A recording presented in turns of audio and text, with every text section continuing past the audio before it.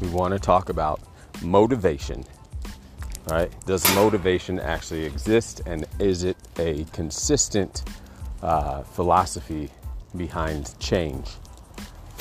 You have to understand that you're not always going to be motivated to do the right thing, right? So instead of figuring out how do I get motivated, figuring out how you actually do it, right? It's not about motivation. Motivation is going to be this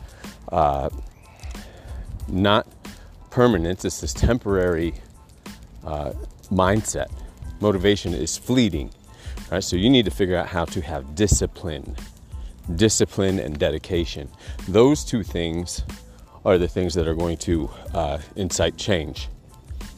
And if you aren't disciplined or dedicated, those are the things, right? So it's doing things when you aren't motivated that are going to give you that edge, or going to give you that next step towards your goals. And if you don't have goals, then you're not going to be dedicated or disciplined to reaching them. Like it's that simple. Most people won't look at that because they don't take the time to establish goals for themselves. We all put these thinly veiled goals out there as I want to lose weight, or I want to tone up, or I don't want to be fat anymore. And those might be some people's goals. Or, I want to 300 pounds, and that's it. They stop there.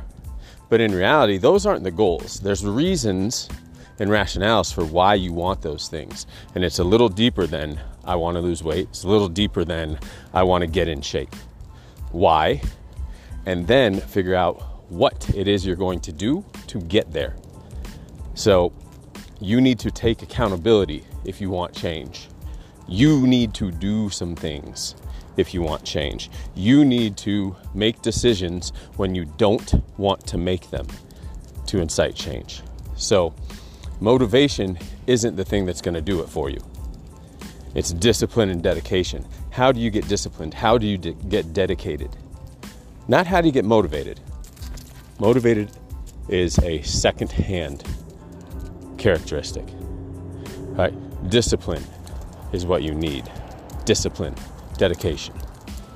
So that's it.